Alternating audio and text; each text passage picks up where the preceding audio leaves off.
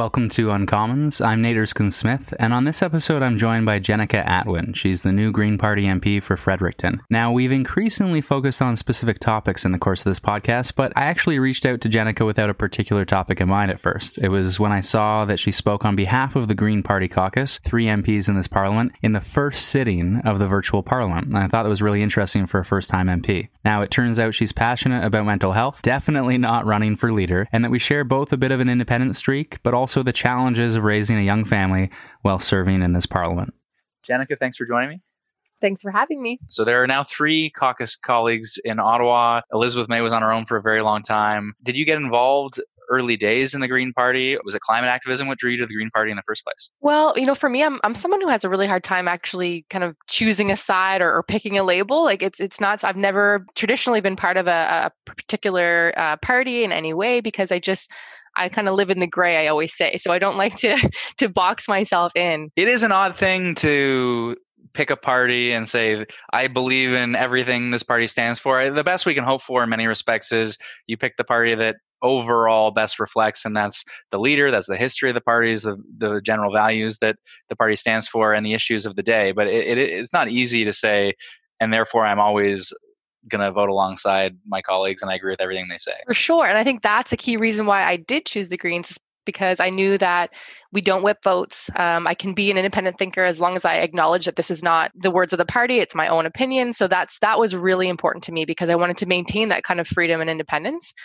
So that was key, but also because of our local Greens. So the provincial Greens, the leader, David Kuhn, hugely influential on me and my family. So they live in downtown Fredericton and they're huge supporters of David Kuhn as well. So it was kind of like a predestined thing with my family connections and my family's also Indigenous. So I'm a non-Indigenous person, but my husband, my children, and my stepfather are, and my extended family. And so Indigenous values are really, really important to me. And I acknowledge that the other parties as well have strong stances on Indigenous rights and, acknowledgement of knowledge and culture. But for me, the Greens was just where my compass led me. And I'm very happy to be representing Fredericton as a Green in the House of Commons. And, we're a small party, but we're awful mighty, I think. It is interesting caucus dynamics. So being in a caucus that was 180 some odd people, now 150 some odd people, there are large groups of people, and it's sometimes hard to coalesce around the issue that you care about and get others to coalesce around the issue that you care about.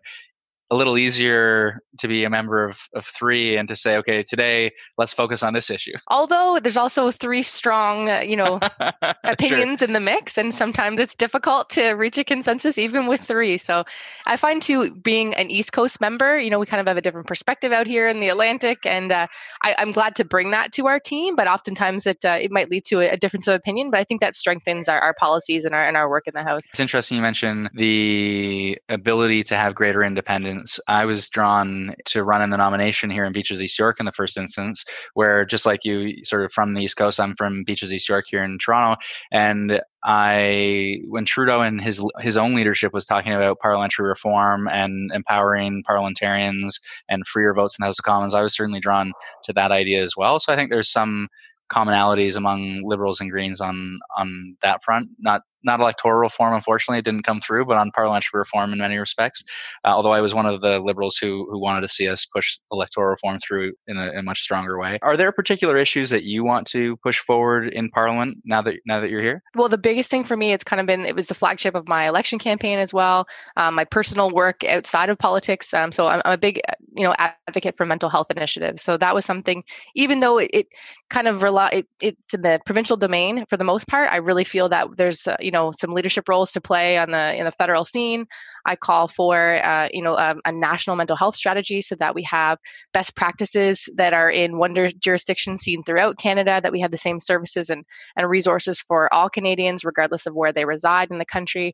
I also want to see Health Canada reorient its mandate towards mental health, towards well-being and prevention. I think that those are key to, our future in this country is having a thriving healthcare system. So those are some things that are really important, especially being from the Atlantic, being from the East Coast, where we have, such high numbers of youth being hospitalized for anxiety and depression, as an example, we have a lot of seniors are struggling with mental health issues as well. That was something that was very much illuminated for me during the election, traveling to different seniors' residences and speaking with our community members. So it's something I'm very passionate about, and it really all began in my teaching role. So I used to work with Indigenous youth in a high school and middle school setting to transition them into high school to ensure that they were being culturally represented. And so from there, even just being with any youth at that time in their lives, it's really important to have a strong focus on mental health. But almost daily, we had to have very serious conversations with students in crisis. And it was something that has informed my work in the House and will continue to, drive my passions moving forward.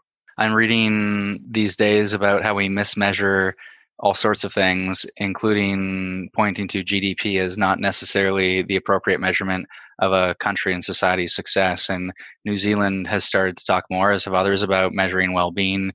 Others have talked about happiness. Is that a push, do you think, that you'll want to drive forward? Is how we measure things drives the debate about what we do in many respects? Absolutely. And that's being echoed by my provincial colleagues as well in the Green Caucus, is something that, a more holistic approach to our health is focusing on well-being. And for me as well, because of Indigenous influences that I was, very fortunate to have growing up, we look at things in kind of the 4 quadrants. So your mental, emotional, physical, and spiritual well-being needs to kind of be balanced. And I think that's a really unique way to approach. My spiritual well-being is non-existent. Well, so exactly. I think a lot of Canadians might say that as well. So I think it would help. You might want to explore that other side of you. Yeah, maybe. I've made the joke before, but my wife does Pilates and yoga and I just smoke pot. Hey, if you're looking after your spirit in that way, then that still counts. We're having a conversation now about long-term care and maybe the federal government playing a stronger role in setting national standards in long-term care and nursing homes because of what we've seen in the course of this and what the pandemic has made even clearer than it was before, although we've known for a long time, or those experts and families have known for a long time. But do you see the federal role being standards and additional funding? How do you imagine the federal government playing a more serious role in mental health? It certainly is about funding and investment. I would like to see the federal health transfer be more reflected on demographics because we have such unique needs depending on where you are in the country. So that's a big part of it. Standards, absolutely. So I mentioned things like best practices and ensuring that what's working somewhere else should be modeled in another place. I think communication should also improve amongst the provinces. So I think of an example. I have a constituent who came to me with a very serious issue that their son, who is mentally ill, has been missing for almost 18 months now. And the fact that because they've traveled interprovincially, it's really difficult every time they have to go to a new jurisdiction to get any information, to even just find the right person to talk to about this issue. And the standards for mental health are not the same from province to province. So it's created a very difficult situation for this family in particular. But that's just kind of it's a microcosm for the bigger issue. So we certainly need to have leadership as well as government, elected members, and just to talk openly about this. There's still stigma, even though there's been a lot of talk and progress in that area. So I think there's a few different ways we can kind of focus our energies. I would love to see the all-party parliamentary caucus on mental health kind of up and going again. I know Majid Jowri is a champion on that, and he and I have talked back and forth, but we need to show our leadership, and that's just one of the ways that we can do it, but there's so much more that must be done. And it's sometimes a challenge. I know in the last round of bilateral health agreements, there was a focus on mental health, but it's never been clear to me how that translates into accountability from the federal government's perspective. So we tell provinces, here's additional dollars, and our priorities are home care, mental health, and affordable prescription drugs. What is the oversight, accountability, and ultimately the outcome, hopefully successful, towards those goals? I've seen the big numbers, so they seem like big numbers, but it's never clear to me how that translates into on the ground, from the federal government's perspective, on the ground success. Exactly. And I think that's a big reason for direct funding organizations and for including voices of people who are affected in the community. So I think we have too much of a top-down approach for most things in government, but including our mental health initiatives. And that's just not going to work because it's a very personal, unique health challenge. It's something that we need to look at from a very grassroots, localized approach. And so that's something I think that's missing from this. And if that was there, I think there would be a bit more accountability. We'd have a better idea of what is working and what's not, and where to to invest more, or where to focus our energies, or where to cut if something's not working. So you're certainly right. There is a piece about accountability that needs to be there, but I think the big part is ensuring the right voices are part of that process. And do you see drug policy being part of that conversation? When we look at mental health, so many people do turn to substance use, and in some cases, problematic substance use as a result of different events that they're going through in life that they don't have the mental resilience to handle. And we continue to really criminalize those people. It was the official Green Party policy. Was this an issue that you were attuned to before you got into politics, or was this part of the campaign platform and therefore you bought into it? No, it was certainly something, that was on my radar, before reading the platform or being heavily involved in politics, because even in a small province and in a small city, we see the same kinds of issues. And it's people we know, and that makes it all the more personal, I think. And so we're focusing on initiatives like safe supply, on an integrated service delivery approach. So really that wraparound care for someone who might be struggling with addictions or with a co-occurring illness as well. And I think that peer support is really important. I think that there's, social workers need to be involved, counselors, psychologists. We need places people can go where they can access all of these specialists at one time. And we're starting to see that here. It's called the Woolastook Recovery Center. And that's really what their approach has been, is about wrapping around that person any of the resources and supports that they might need, and really looking to help heal their traumas. Because if you detox somebody and you send them back out into the world without having delved into, the trauma that led them there, they're not going to, last very long in that environment. So we really need to, again, individualize and make sure that people have the resources that they need, but focus on a trauma-informed care. And that should be across the board in kind of any sector. But when we think of drug use and drug addictions, that really needs to be where we start the conversation. You are not only learning the ropes of being an MP for the first time, you're learning the ropes in a pandemic and a crisis where everything has been upended in Parliament. And also, interestingly, to play a more active role in the Green Party's voice in Parliament, where I think we're the Green Party representative to speak for the first time in this virtual Parliament, as it were. So all sorts of things going on. And at the same time, you are somehow a mother of two. And how are you balancing those family responsibilities alongside your work? Well, that's a good question. I had an interview this morning with Radio Canada, and that was something that I highlighted as the biggest challenge for me personally has been that work-life balance. And it's difficult during normal times, if we can say normal. Exactly. But it's been really hard. But it's just a matter of kind of going with the flow and letting people know that my kids might enter the screen and you might hear them yell, or it's just a part of life. And I think if we want to attract more young parents to become politicians, because I think their voice is really important, we need to make it a more welcoming environment for them and to just be more understanding. So I feel very supported by my caucus in having a family, be involved in all of the things that I do. I dragged them along with me to Ottawa when we were there, and so we share this. And I knew that was going to be a challenge when I was being convinced to run as a candidate. That was one of my major concerns, was how will this affect my family? They are still my number one priority. That will never change. And so it was just a matter of talking those things through with my team members and ensuring that my staff as well knows that they're my priority and they help to protect us as well in that way. So yeah, they're along for the ride. And it is impossible sometimes to strike that balance. I have been increasingly frustrated at times where we see caucus calls in the evenings when that is going to be dinner and bedtime for those with young kids. It is a challenge, obviously, with distance to go back and forth between Toronto and Ottawa. I can't imagine New Brunswick, Fredericton to Ottawa at times unless you're bringing your family with you. In some ways, it's been better on my family in that I don't have to go back and forth. And so the challenge has been managing really significant demands on my time in the course of constituency concerns and some of the advocacy I still, of course, want to do to ministers and to government. But it's been great to be home. It certainly has. Like my youngest, he's obviously not fully aware of what's going on. He'll be turning 3 in late July. But my oldest, he just turned 8, and he's very much aware of what's happening and very much aware of the change that happened when I was elected as well, and how our life kind of changed in such a big way.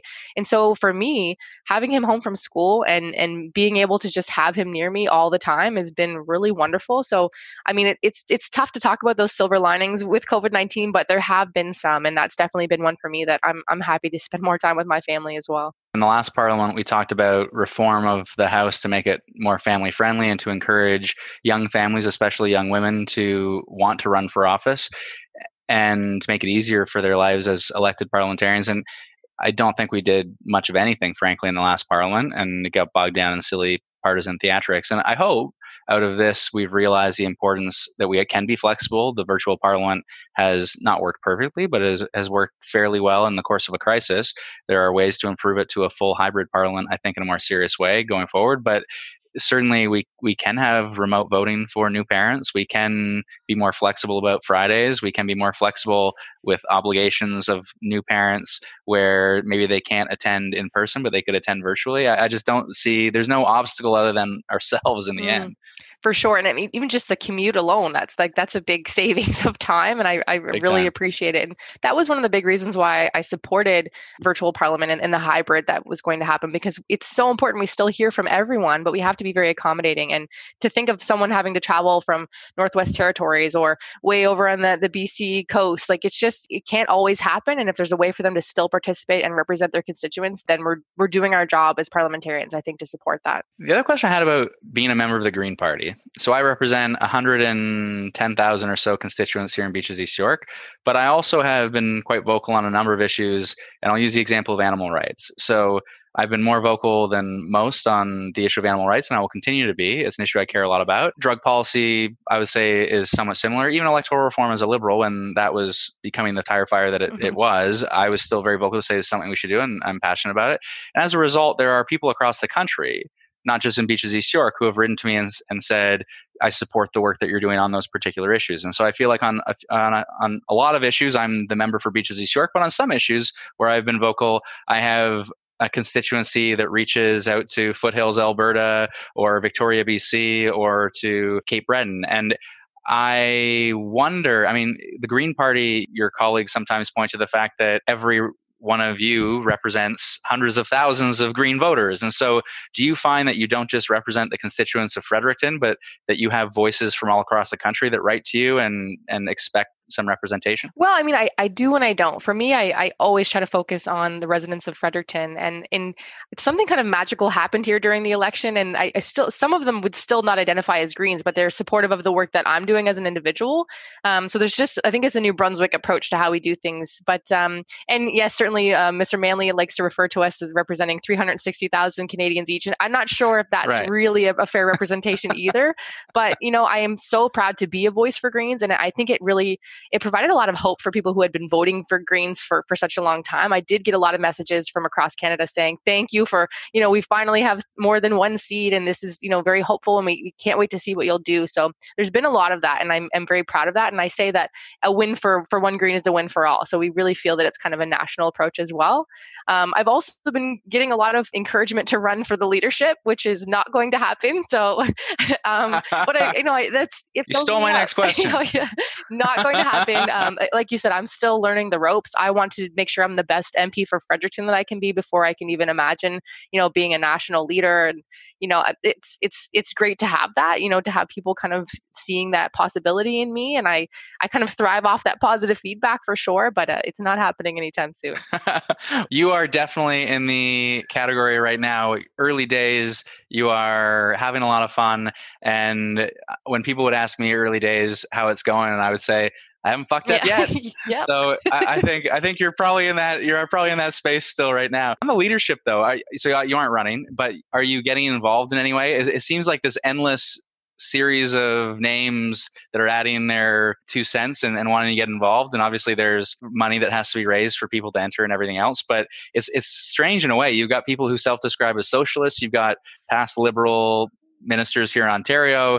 You have someone who's been reported in the media as we should approach Green conservatives. Do you align yourself in any way, or are you just saying, I'll see how it turns out and I'll be there for whoever's the leader? Well, I'm certainly paying close attention because it's going to impact us as elected members of parliament and just kind of the direction of the party. But I've been really careful as well not to kind of pick anybody early on or to show an endorsement in any way, because I think I want it to be fair for everyone and to just allow them to grow in that position and who they want to be as a leader and a politician. So I really haven't, done any kind of official support. I'm very interested to see, what they have to say. And there is a lot of differences amongst the individuals who have stepped forward. So it's very exciting. And I hope we get the leader that we need right now, because we need to keep that momentum up. And it's tough too, because our politics, for better and for worse in different ways, is so leader dominated. There are moments where one disagrees with one's leader, and the media likes to highlight when I disagree sometimes with the prime minister, but and that is important for local politics sometimes, that people know that you're standing up for their interests and for their views, and that's how democracy is supposed to work. But in the end, so many people, when they cast their ballot, we as local candidates, sadly, and it's different in well-educated ridings, it's 10%, not 5%, or in rural ridings where there's more of a community, it's 10%, not 5%. But most of the literature says local candidates, on average, so I hope we are worth more than this, but on average, it's like 5%. And leaders matter, the party brands matter, and then the policies matter to varying degrees. It's tough when the Green Party is growing as a brand in some respects, but so much has been built on Elizabeth May's brand too. Absolutely. The real challenge is she walks away. Big shoes to fill. And that's part of maybe my reluctance to even want to think about leadership, because Elizabeth has done so much to be the face of the party and to grow our membership in such a big way. And she's got such a large social media following, as an example, that's international. So she is an icon, and she'll remain an icon and a legend, I think, in the Green Party and beyond. And she's just she's been a great mentor for me as well. So I've been so thankful to have her leadership in the House. But of course, we don't agree on everything either, and that's been a bit of the challenge for her, is having a caucus for the first time. So, and I'm somebody too, I don't back down from a conversation or a debate or a dialogue. And so, we've learned to work with each other in that way, because I think that just, it strengthens our policies, as I mentioned, if we have those kind of diverging voices. But yeah, it's going to be tough for whoever steps in. But as I said, there's some incredible candidates who have stepped forward. And I think that they're really going to offer something special and different. And that's what's going to kind of maybe take people into the next phase that's beyond Elizabeth. New Brunswick has seemingly done an incredible job on that front. It's noticeable when you go between New Brunswick and Ottawa? Well, what's interesting is that right when we went to our yellow phase, where we opened up beyond your one household bubble, we had to leave for Ottawa. And now we're in the self-isolation. So I haven't actually got a chance to enjoy it yet, but I can't wait to go to restaurants again, or to go to a playground with the kids, and just kind of get out of our home and the surroundings of four walls we've been in for such a long time. But it does feel different. And I'll tell you, it's enough to pack up a car and take a toddler and an 8-year-old, halfway across the country anyways. But I think that during COVID, there was a lot more stress related to it. And I had to think a lot more ahead of, okay, I don't want to go to any, convenience stores along the way or public washrooms. So I had to pack everything that I needed to make sure that we had what we needed to avoid those situations. So it was very stressful. And being in the city, it was a very different feeling this time than pre-COVID days in Ottawa. I think there's a lot of stress even in the air. There's a lot of tension, and you can feel it just on the people that you pass in the street. And, my family, we were kind of confined to the apartment that we have in Ottawa, which I just secured because of the COVID situation, because I had been just kind of hoteling it for the time being. But we needed a place of our own that was a safe, non-public space. So it's definitely been different, and I'm so thankful to be from New Brunswick and proud of the way things were handled here. I think part of it is that we had an all-party caucus on COVID committee. So it was nice to see all of the voices working together to represent all of the people of New Brunswick. And we closed down schools very early on. I've credited our education minister, Dominic Cardy, with that many times. I read about him. He seems like a genius. He is. He's pretty special. He's something else. Yeah. And he's not afraid either to be very vocal. And he's certainly someone to watch. He's a very powerful politician, I think, in New Brunswick right now. Certainly when people now say, well, with hindsight, if we known X, Y, Z, no one's saying that in New Brunswick, because he knew. Yeah, exactly. And he's got a lot of, extensive international knowledge, and he always studies what happens in other countries. And he's got a big background in China, Canadian politics as well. So some of that is what informed his decision making, I think, is he's very aware of how epidemics can occur and can spread. And he's also warning us very, very heavily about a second wave here in New Brunswick. So we're preparing, and, even though we're opening things up, and our Chamber of Commerce and our businesses are really excited to get things going for the summer traffic, we're also very conscious of what could happen if we don't take the necessary precautions now to prepare. I have a colleague in New Brunswick, in Wayne Long, who has been very vocal, probably shares your independent streak as I do as well. To be fair, and he also shares a real concern about poverty and child poverty. He's worked on the HUMA committee, and there's an area where when we talk about mental health, we know when we talk about the social determinants of health, poverty plays such a significant role. You, as a member of the Greens and the platform, there was a commitment to a basic income of sorts. I don't know the full details. Maybe it wasn't fully fleshed out in the platform either. I'm not sure. But in the current crisis, we have the CERB, and our advocacy efforts, I think, going forward should be to extend the CERB to make sure that it is built on a negative income tax. So the more you earn, the less you get, along the lines of a GIS for seniors.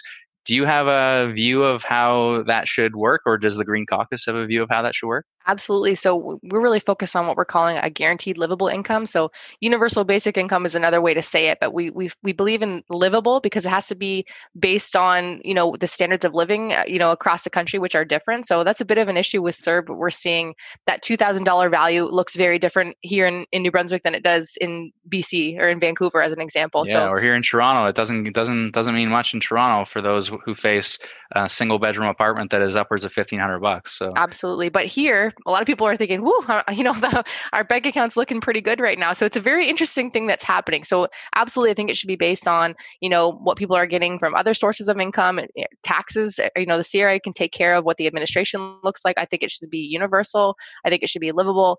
And so that's something that we had been advocating before COVID, and we continue to do so. And it was costed, but as most of our, I was giving you a hard time. Yeah, most of our early, platform costing was based off of also reducing subsidies to oil and gas companies. So, you always get asked that question, well, how will we pay for this? So that was a big piece of it. But it's also, I think, replacing the patchwork of social programs that currently exist. I think it's shown to actually save Canada money if this is something we would be willing to invest in. I was wary of asking all climate related questions because I think that is maybe typical of some assumptions about Green members, though it is obviously a really important issue as we look ahead to the clean transition. I, alongside Elizabeth May, called a climate emergency debate in the last Parliament and worked towards net zero in my own party. I was very happy to see that as a clear commitment and the first commitment in the Prime Minister's throne speech, but it has been upended. That accountability legislation and some of the efforts that we otherwise would have seen have been upended because of the pandemic, as so many efforts have been. There's an area where I think you and I and other members need to work together on, is to drive the agenda on a clean transition. And Greenpeace was in touch with me to talk about a just recovery. Everyone's got a different way of phrasing it, but ultimately meaning the same thing, to get us to a place where we can credibly say we're on a path to net zero and we've got a just transition in place for affected workers and regions. Absolutely. And I think what Canadians are looking for are really concrete actions that are plans, 5-year increments. That's really what we're advocating for, because we can set a target, but if we don't have a roadmap to get there, it's not very meaningful. And you kind of hit the nail on the head where people have said just recovery, green recovery. There's all these terms being thrown around, but without clear definitions and steps forward, they really don't have power. And I think that's where we're kind of stuck right now in Canada. And absolutely, we need to put all of our heads together, because not everyone has the perfect idea of how this is going to work. And people are going to get some things wrong. And I think that we need to allow other people's backgrounds and opinions to come into play there, because, as Greens, even though obviously we advocate for environmental justice and, that lens to be applied to everything that we do, we don't have it 100% correct either. We get kind of tagged all the time in social media with the planet of the humans as an example, that we should rethink our entire platform and policies. And of course, what that does is it challenges what we currently have. It challenges whether or not we are on the right track. And I think it asks us to be more critical of our policies, even green policies. So it's like we can't just greenwash everything and think it's going to be great. I think we need to have a really smart strategic approach to this just recovery.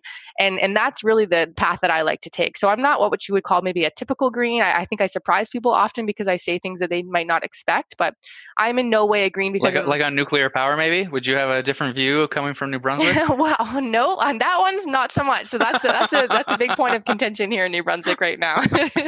So, I mean, it's certainly seen as a clean power or clean energy, but I'm not sure what we're going to do with all the toxic waste that comes from it. So that's kind of the sticking point for New Brunswick. But again, we're open. We need to, I think, not shut anything down at this point until we know all of the information and all of the facts. And so I think that's what our work is right now, is kind of the fact checking, because there's an awful lot of misinformation that's floating around. I think you're right about turning the long-term goals into short-term practical action by way of carbon budgets in the short term. So we promised similarly net zero by 2050, but 5-year carbon budgets. And that's really critical. That accountability framework to build that out, I think, is clearly the first step that needs to happen. Work was underway. I will be pushing for this, and I know your caucus will be as well, to make sure that that's one of the first items, if not the first item, when we are outside of this pandemic and back to some sense of normalcy in Parliament to deal with other issues. And I do think that's incredibly critical. And then when it comes to other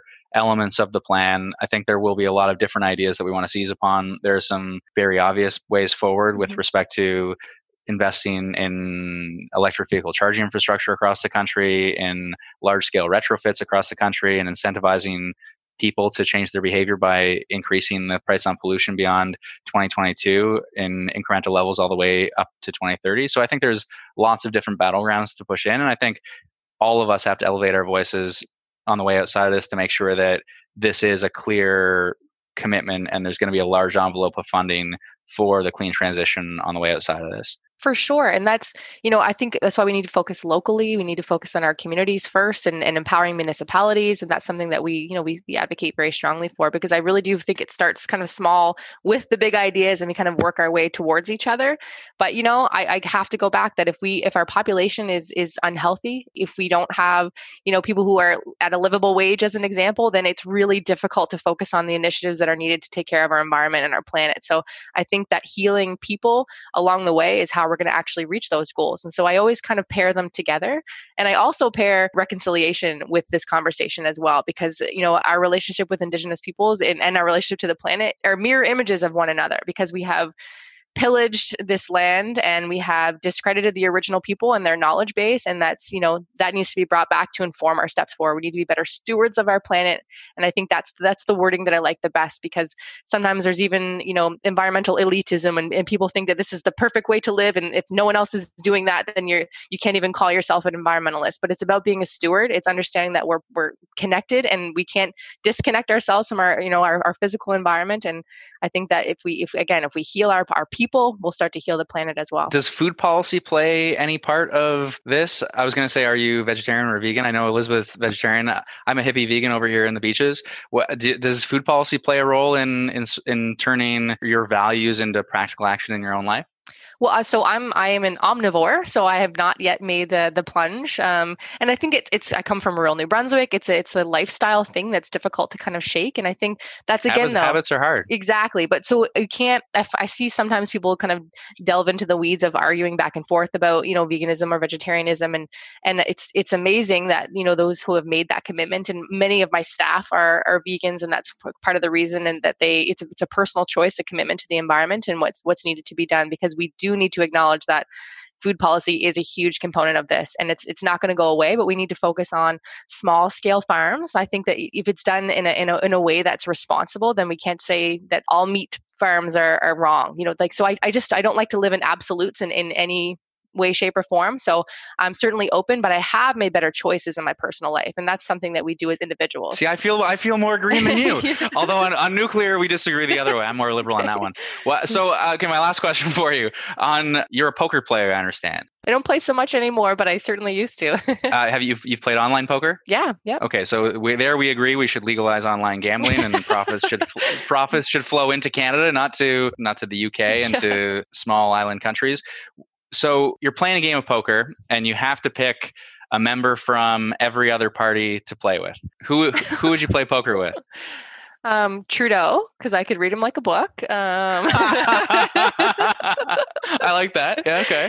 I'll have to go big, I think. Andrew Scheer, I think I'd play with him too, because he would underestimate me and I would, come out the back end and push them all in on something. Or overestimate himself. Yeah. I'll go with all the leaders. Let's set them up around the table. So we've got Eves, we've got Jagmeet. Let's go. Yeah, okay. That'd be a fun game. Jenica, thank you for your time. And I love my Liberal colleagues, but I do enjoy working across party lines where it's possible. And I think in Parliament, all of us should take that approach as much as we can and not get bogged down in silly partisan sniping, and undoes the work that we want to do, but also I think undermines people's trust in what we're trying to do at the same time. So I hope to work with you on climate, on anti-poverty initiatives and more, and appreciate you taking the time. Thanks so much. I hope to work together as well. Thanks for joining us on another episode of Uncommons. Remember to subscribe at uncommons.ca for future episodes and recommend future guests and topics on social media at BEYNate.